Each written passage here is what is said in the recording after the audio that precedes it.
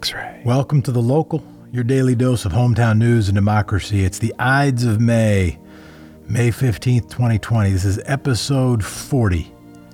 I'm Jefferson Smith from Portland, Oregon.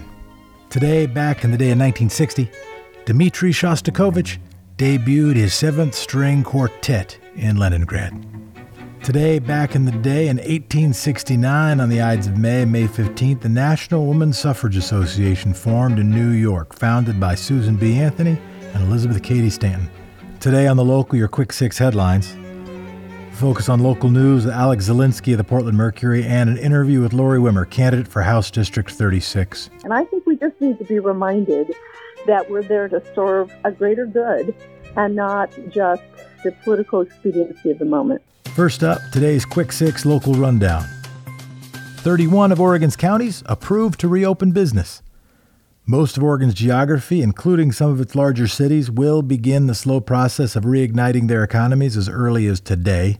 Governor Brown announced on Thursday the state has given permission to 31 of the state's 36 counties to reopen bars, restaurants, and personal services businesses as of today, May 15th.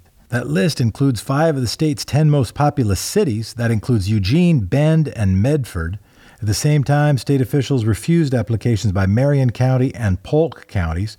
Those refusals came amid concerns over increased hospitalizations in the Salem area. Multnomah County, Washington, and Clackamas counties have not applied to reopen. Multnomah County leaders on Thursday announced a variety of requirements the city is working towards to reopen safely. You can find some helpful graphs and information on those thresholds at multco.us, another helpful website. The county has met the threshold for requirements like a 14-day decline in coronavirus hospital admissions, as well as meeting testing and healthcare capacity. It's still working towards metrics including adequate contact tracing and securing sufficient PPE for the first responders. And officials have stressed that resuming aspects of normal life does bring with it the possibility Oregon could see a COVID-19 infection spike. The governor's office has said retail businesses can reopen. Standalone furniture stores such as IKEA have gotten the green light. An array of small shops, specifically boutiques, have too. Shopping malls, indoor and outdoor, do not yet have the green light. Starting Friday, the governor is also allowing child care centers across Oregon to care for all children. Summer school and youth programs can also start up statewide with some restrictions. So what's off limits in the Portland area? Restaurants and bars are still prohibited from offering dine-in service in Portland. Cultural, civic, or faith gatherings of more than 25 people are still barred. Social gatherings of more than 10 people are still barred. So here's one of the questions. Can you leave Portland and head over to Wilsonville to get a haircut or go to a restaurant? Governor said on Thursday, no, although it's not clear what the plans are to enforce that. The governor asked Portland residents to hold tight and resist the urge to drive to another county to get a haircut or eat out. And as for new rules for stores that do open for business, of course, retailers must focus on maintaining at least 6 feet of distance between people and workers, limit occupancy so stores don't get too crowded, and frequently sanitize commonly touched surfaces, among other measures. And your daily dose of data: 67 new confirmed coronavirus cases, bringing the state's total positive cases that are confirmed to 3,407. 3 new coronavirus-related deaths, that brings us to 137. Oregon is one of 9 states that a Harvard study says have met the thresholds for reopening by May 15th. The other states: Alaska, Hawaii, Montana, North Dakota, Tennessee, Utah, West Virginia, and Wyoming, along with Oregon. To be clear, there are other states reopening, like Wisconsin, despite data not suggesting any wisdom of that. Speaking of Washington state, according to the most recent available data from the Washington Department of Health, 17,512 confirmed cases and 975 coronavirus-related deaths. With a deluge of mailings coming our way, the Willamette Week decided to launch a new set of superlatives for mailings. From least accurate endorsement, that was won by the mayor. He said that Chloe Daly had endorsed him when in fact she hadn't. The most effective political judo award went to Here Together, the campaign behind Metro's $250 million a year homeless services measure. It was a red-on-black preemptive strike against the No campaign's efforts to convince voters the measure would do all manner of bad things. The mailer says, "Don't believe the lies." Tara Hurst got a nod for having campaign volunteers sign the mailings, and Dan Ryan got a nod for wearing a mask on his mail piece. You get a favorite mail piece or something you learned during the campaign, feel free to email us at thelocal@xray.fm. And don't forget, we got 60-plus candidate interviews at xraypod.com to help you with your ballot. The Oregon Department of Justice now concedes that hundreds of non-unanimous verdicts should be tossed. The Oregon DOJ conceded on Monday that convictions on at least 269 cases should be tossed out following the U.S. Supreme Court ruling last month. That course found, remember, in Ramos versus Louisiana, the convictions by non-unanimous juries in state and criminal courts violate the Constitution. While the case was out of Louisiana, Oregon was the last state in the country to allow non-unanimous convictions in felony and non-murder cases. Before the ruling, juries could convict defendants by 10-2 and 11-1 verdicts. The 269 cases the DOJ conceded likely represent just a small number of the total cases that could be affected. Cases still require the approval of judges and justices on either court before the convictions can be reversed. Some of the defendants are right now serving sentences in prison. Some cases could be sent back or retried by the local district attorneys. In other cases, prosecutors could choose not to retry the case, effectively dropping the charges. And meanwhile, Oregon courts have been reduced to just essential functions thanks to the COVID-19 pandemic. And these cases will further strain the backlogged court system. And also, the Oregon Department of Corrections is closing death row. That's an isolated space in the corner of the penitentiary adjacent to the death chamber. Prison reformers have argued against isolation imprisonment, such as death row cells and solitary confinement. The 27 men who live there will be placed elsewhere in the prison system. The state has had a moratorium on execution since 2011, when Governor John Kitzhaber said he wasn't going to do it anymore. Oregon has received 14,100 new unemployment claims. The Oregon Employment Department now says it's received a total of 396,000 initial claims since coronavirus closures began in mid-March. The agency said they've made it through 86% of those initial claims. Tens of thousands of claims remain unprocessed, some for 6 or 7 weeks, according to the agency. And for listeners local, you know that 14,000 number is the lowest number of new jobless claims in the last 2 months. It's still an extraordinary number in any other time in history. And in Oregon, food stamp applications have shot sky high. A typical month, 1,300 applications. Recently, 13,000 applications per week, and slowed down to 8,200 per week. Some good news. OHSU's first coronavirus patient was discharged after 2 months in the hospital. And a shout out to the PDX COVID-19 Mutual Aid Network. They've raised $100,000 on their GoFundMe. So far, they've spent almost $14,000 on groceries and supplies for the community. All the money raised will be used for grocery and medication support for communities in the Portland region. The group now has over 800 members offering support and helping with food distribution. You can find out more at their Facebook page, PDX COVID-19 Mutual Aid. Thanks to the wonderful people doing wonderful things. And that is today's Quick Six Local Rundown. Here's Emily Gilliland with What's Next. Thanks, Jefferson. First up, a focus on local headlines with Alex Zilensky from the Portland Mercury. Dad, I think it is time for us to bring on in our friend Alex Zilensky from the Portland Mercury. I think it is. Alex, are you with us? I am. Well, welcome, and what's going on that you want to share off the bat? I think it'd be interesting to go into something that's not coronavirus related for a moment, which I feel like I don't know if you guys have been covering COVID stuff this morning and election stuff, but that just seems to be everything we're covering. I spoke to a number of folks this week who used to work at a store, a bar in Portland called the Liquor Store, Southeast Belmont, who joined together to file a lawsuit against their main investor, alleging him of sexual harassment, and also accusing the owner of this bar of just allowing it to continue kind of unmitigated. And it's been interesting speaking to both of the women who are accusing this man in a lawsuit, because they've gotten so much support from other bartenders and folks from like the Portland small kind of music venue and booking and musician community, showing that, you know, even if someone puts and funnels a ton of money into a bar or venue, like this main investor that they're kind of accusing, that there is really support in the local musician and artist community to protect and to fight for service industry folks working at these venues. A lot of them are musicians, and a lot of them are trying to get into the music industry here. And so I spent the week kind of chatting to a lot of folks who have had experiences with this guy and who are really familiar with kind of these characters who sometimes prey upon staff and patrons and bars and venues that they put a ton of money in because they have kind of that leverage. So that's kind of one of the stories that I have been poking around this week. Alex, what are the biggest questions facing the city? And I mean maybe those less obvious than who's going to win a given race. But what are some of the biggest questions that you're looking for answers to in the election for which ballots are due on Tuesday and people ought to mail them today or earlier? That's a good question. I mean, I think there's a lot to be said for kind of the ways that different folks have been campaigning this time around.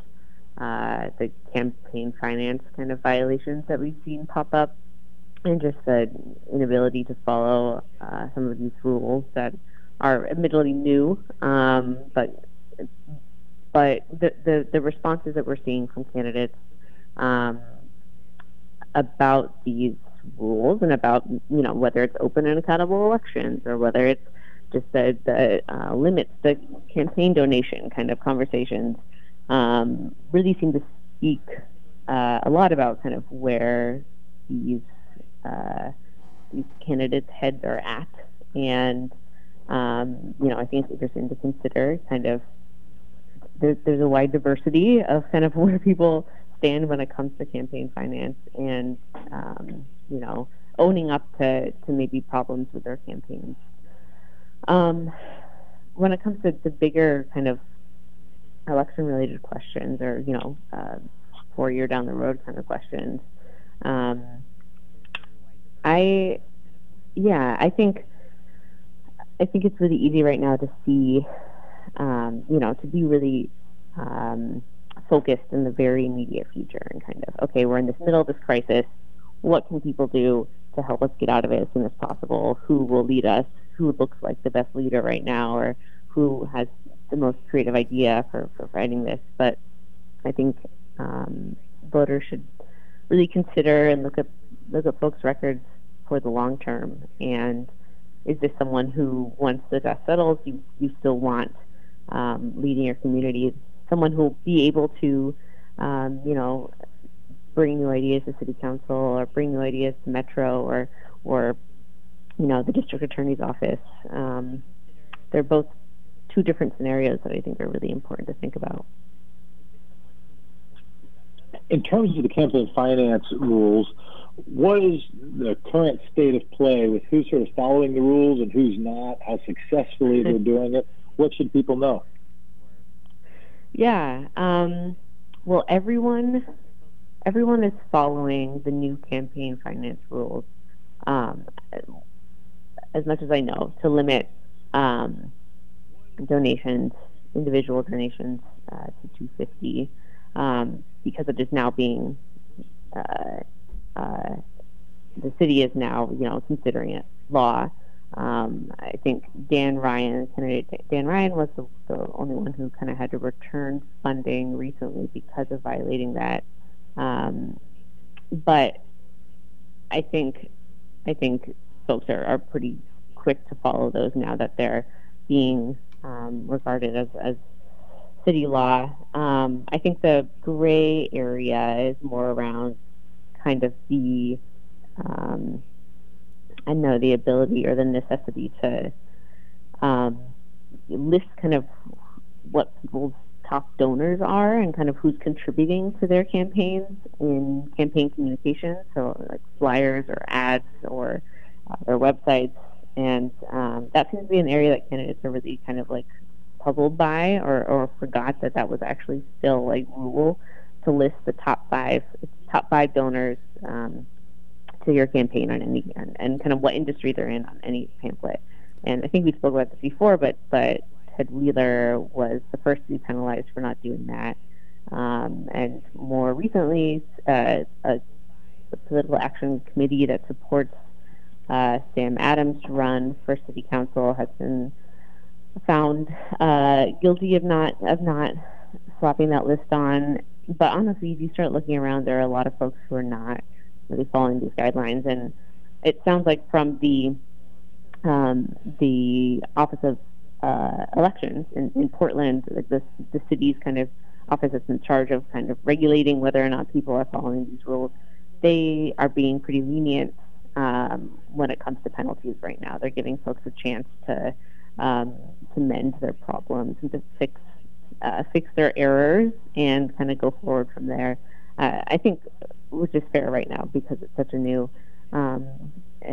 order, and there hasn't been too much time to train different candidates on things. I'd imagine that in a different scenario, there'd be more kind of hands-on instruction as to how to, follow these new rules. Those are the questions I had. I suspect I would have more, but I am cognizant of time. I really appreciate you being with us, as I always do, as we always do appreciate it. Laurie Wimmer, a candidate for Oregon House District 36, sits down with Jefferson Smith to share her vision for Oregon and why she's running for office. We're in the final days before the Oregon primary on May 19th. You can find all of our candidate interviews on xraypod.com or on your favorite podcast platform under Vision 2020 Candidate Interview Series. We're talking to Laurie Wimmer, candidate for House District 36. Laurie Wimmer, longtime advocate and lobbyist for the Teachers Union, now a candidate, not for the first time, but for the first time in a while, and running for the State House of Representatives is one of the many races that we're covering here on X-Ray. Laurie, how you doing? I'm doing great. Who are you and why you're running? Well, I'm a 30-year public policy advocate representing values that are progressive, representing the people in the Oregon legislature, both in terms of issues around healthcare access, family leave, domestic violence, et cetera, and public education and improving also our tax system. I believe in closing the wealth and income inequality gaps. I think we can do that because our budget and our tax code are both moral documents, and what we prioritize is what we fund. And I know, because I've been the chair of the Revenue Coalition since 2001, that there are things we can do to make our system fairer and to make sure that our families and our communities thrive. I'm in it to win it so that I can do so for Oregon families. I'm wondering about a time that you have, or a time that you could anticipate having to disagree with your base. Well, I don't know that I will always agree with every single thought that every single person in my base would ever have. But let me try this from a different angle. Sure. Oregon's legislative process used to be a little bit more innocent than it's evolved into in recent years. I've been there for 30 years, and I have watched the occasional, let's say, hostage taking or transactional, I'll vote for this if you vote for that kind of thing, or deal making, if you will. But it was the rare exception, not the way most bills passed or failed. People voted their conscience, they voted their base, they voted their constituents' desires, they voted their values. Now, on significant key issues that are remotely controversial, they all end up in this horse trading arena toward the end. And there's high pressure, no time to go back out and talk to your constituents, no time to do anything but act or react. And I'd like to approach my candidacy and my service, should I be elected, from a different perspective, which is to say, if you're coming in to talk to me about a vote trade or a consequence if I don't vote the way you want me to, the conversation stops at this door right now. I will not be that kind of voter. I mean, on most things, the caucus needs to work together as a team, and I get that. But if there is no longer going to be space for people to vote their conscience on key votes that are controversial or that they have a stake in and have said so from the beginning, as I have when I've identified myself and my values, then that's not a process where we're representing our constituents anymore, or where we can stand up and ask people to trust us. And I want to restore trust and integrity to that work, and the buck stops with me. If I give up my values at any point, then it's time to leave the legislature, not enter it. And so I'm hoping to approach this a different way. And I think we just need to be reminded that we're there to serve a greater good and not just the political expediency of the moment. And what I'm trying to get to a little bit is with so much alignment, with so much, the term that Ezra Klein and others use, polarization. I don't think it's polarization because I don't think it's equitable poles. I don't think there's extremism is even, but there has been a significant divide. Gone are the days where you have bunch of rural Democrats and a bunch of urban Republicans elected to the Oregon legislature. And so figuring out, as we just saw from the walkout, figuring out how you create supermajorities, consensus for hard stuff, not just for, an end budget compromise, but for hard stuff, I'm really interested in. And how are you thinking about that? First of all, feel free to give any comment on the walkout. Presumably you'll whack the Republicans for doing it. Right. Well, I think once we get to the point of walkout, the patient is in a pretty diseased state, and that is where we are, not just with our pandemic, but with our political pandemic, if I can make a metaphor here.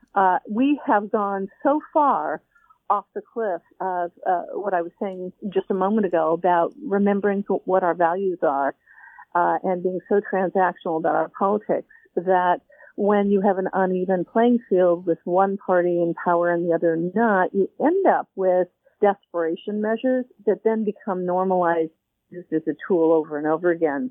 And the only way to put that genie back in the bottle is to begin at the beginning before session begins next year. I think there should be some kind of retreat. I think that there needs to be some sort of revisiting of processes. I certainly think that retreat of all the members, Democrats and Republicans, or something different than that. I would do it. I might start with a 2-day retreat of all the Democrats from both chambers, not just one caucus, but both sets of Democrats, both sets of Republicans in one retreat, and then have maybe a smaller group go on a bipartisan retreat secondarily for a couple days, and talk about ground rules and talk about whether or not we really want to blow up every session or we want to serve. And what does that look like? I think the citizens have made it pretty clear in polling that I've seen that they do not approve of using the nuclear option every time we don't get our way.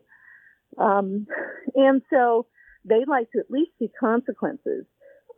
So there are a number of ways to approach that. We should make sure that if we go to extreme measures, that we be ready to accept the consequence of our actions. Actions without consequence are just tools.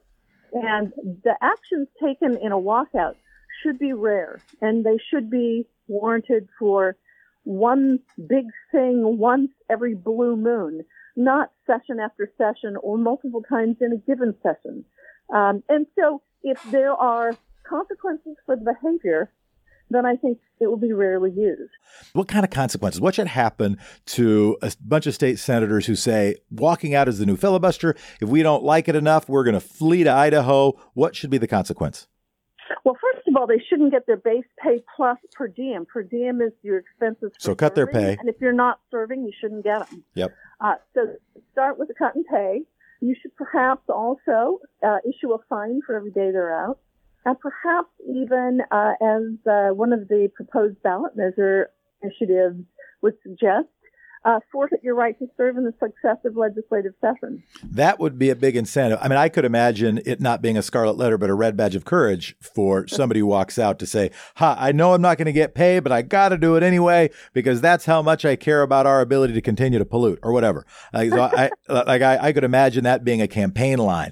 But not being able to run again for somebody who is thinking about how much power they wield, that's a real thing. That's a real thing.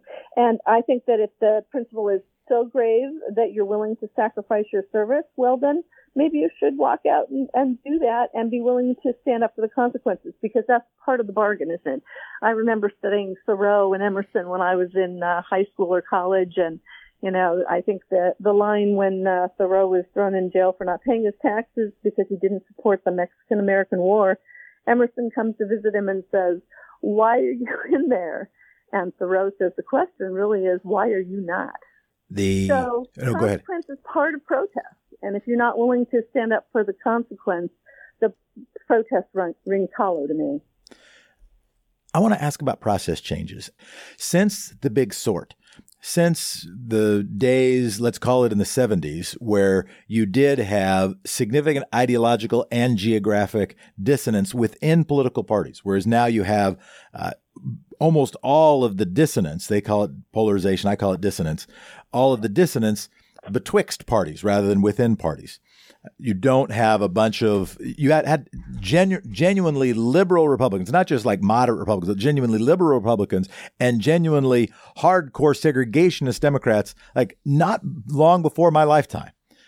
The current reality is now kind of like that. And it does seem, we're seeing it at the federal level. I think we're seeing it at the state level. It is making it harder to find supermajorities to build consensus. One argument is it doesn't matter. If the Republicans do that kind of stuff, just beat them. If Mitch McConnell's going to be like that nationally, just beat him and eventually just get 60 Democrats in the U.S. Senate and assume that one party will be able to get it right for long enough. I am also, though, more interested maybe than ever in considering process changes. Are there process changes other than just punishing Republicans who go away or Democrats who went away? Are there process changes that you think we should more seriously consider? What's the most radical one, whether it's star voting or ranked choice voting or some new kind of campaign finance reform or multi-member districts, any kind of process change that you would champion or even consider? You know, I think that the process is really often thrown under the bus as being somehow broken, and I don't think that's the case. So apologize for not playing along, but Sure. I really do feel that it is about a different kind of thing, and that is about what has happened to our narratives and our public discourse and our sense of control and power and exploitation of both fear and hope, frankly.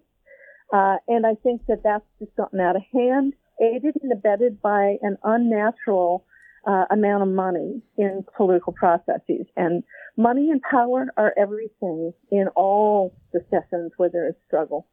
And when we ended up with the Citizens United decision at the federal level, it was sort of game over in that regard. And what happened at the national level has trickled down into just about every state. And so we have a lot of people who are confused by the influence of money and how that shapes messages and how that shapes their very public opinion to the extent they have one around the key issues of the day. Because and I would say that the internet owns a little bit of this too, because it's garbage in, garbage out sometimes. And we all know about the Cambridge Analytica piece. We know about all the different ways we can be manipulated with information. So power, money, and information constraints, I would say, because, you know, the death of newspapers across the country has also meant that we are having a difficult time discerning good information from bad, and we all have been fooled. There will be, before the legislature, an argument about limits to campaign contributions, almost certainly. Provided voters approve of the referral that clarifies the Constitution to allow there to be campaign finance limits, it's going to come across your desk what those limits ought to be. And there'll be folks who say, hey, the limits ought to be whatever is, you know, low enough to appease voters and like good government nerds, but not stringent enough that it really changes the process. How do you imagine engaging in that debate? And could you imagine agreeing to pretty darn high limits, something that doesn't change the process that much or doesn't change the money and politics problem that much? Do you imagine yourself championing sort of middle class level limits, something like $500, $250, $1,000, rather than like federal limits, which of course have not cured Congress? Well, you know, this pandemic has given us a good window on what happens when you cannot fundraise and when you cannot go door to door and when you cannot have the level of engagement most campaigns are used to. And I think about what it is I would do if I didn't have the opportunity to undertake the expensive proposition of at least mailing the people and creating some sort of ability to dialogue with them through the use of alternative mechanisms. Right. And I know that given that particularly down ballot races are already kind of a rare species in terms of interest level of most people who are just going about their daily lives trying to have one, getting attention of people in order to make sure you are able to make a compelling case for your candidacy is very difficult under the best of circumstances. And then add to that the fact that, at least in Oregon, the state legislature is not something that's a very lucrative thing to do. So you work your buns off to get elected to something that will pay you about $25,000 a year, which, well, you know, not exactly a great wage. And so it means that a lot of people who might otherwise be great public servants will never elect to even attempt to serve. So I believe that if we're going to have campaign finance limits, we have to have ways for people to be able to get their message out so voters are able to say, public financing. This is what I care about. You're talking about public financing of elections or something else? Well, it would have to be. Yeah. And maybe also better salaries so that you have a wider electoral candidate pool to choose from, and not just people who are on the verge of retirement or otherwise fairly wealthy. Laurie Wimmer, thank you so much. Thank you for your time. And today, back in the day, May 15th, 1960, presidential candidate John F. Kennedy gave a speech in the Dalles, Oregon. As he spoke of that year's primary, he said, "We will not merely reward faithful service. We will choose a person to be the center of energy and activity in our entire governmental system. Only if the parties choose their candidates well, only then will the American people next November be able to select someone equipped with the qualities which our country and our age demand." I am sorry that in 1960 there are some in both parties who regard primary contests with indifference. They have forgotten the lessons of history, that only those candidates with faith and confidence in the people and their wisdom can count on receiving that faith and confidence at the polls in November. They have forgotten the words of Thomas Jefferson, that there are always, in effect, two parties, those who fear and distrust the people and wish to take power from them, and those who identify themselves with the people, have confidence in them as the most honest and safe depository of the public interest. Jefferson would have approved this primary. He would have urged you to cast your ballot in it. I hope you will be true to that heritage. Thank you, John F. Kennedy. Some words stand up to time. Remember to turn in your ballot. Too late to mail and guarantee its delivery, so drop it in one of the ballot drop boxes. Thanks to Alex and Laurie for joining The Local, and thank you for listening to The Local, your hometown in about 30 minutes. Huge thanks to our production team, the magical Will Romey, Casey Colton, Kate Kay, Julia Oppenheimer, Joy Palchik, Miranda Sellinger, Ryder Sherwood, and Jamie Zangwell. And thank you to original reporting by X-ray journalist Kate Kay, the Lund Report, Oregon Health Authority, COVID-19.healthdata.org, the East Oregonian, the Daily Chronicle, the Portland Business Journal, the Willamette Week, Pamplin Media, OPB, the Oregonian, the Statesman Journal, Street Roots, Coin, and news partners Bridgeliner and the Portland Mercury. Thanks also to co-executive producer Emily Gilliland, and I'm Jefferson Smith. Again, you got story ideas, email us, thelocal@xray.fm. You want to help out? Also, you can email thelocal@xray.fm. It can be an interesting way to spend some time. We can build this thing together. We can be together while we're apart. Talk to you Monday. It'll be election week. In the meantime, stay home, stay connected, remember to vote, and thank you, democracy. X-Ray.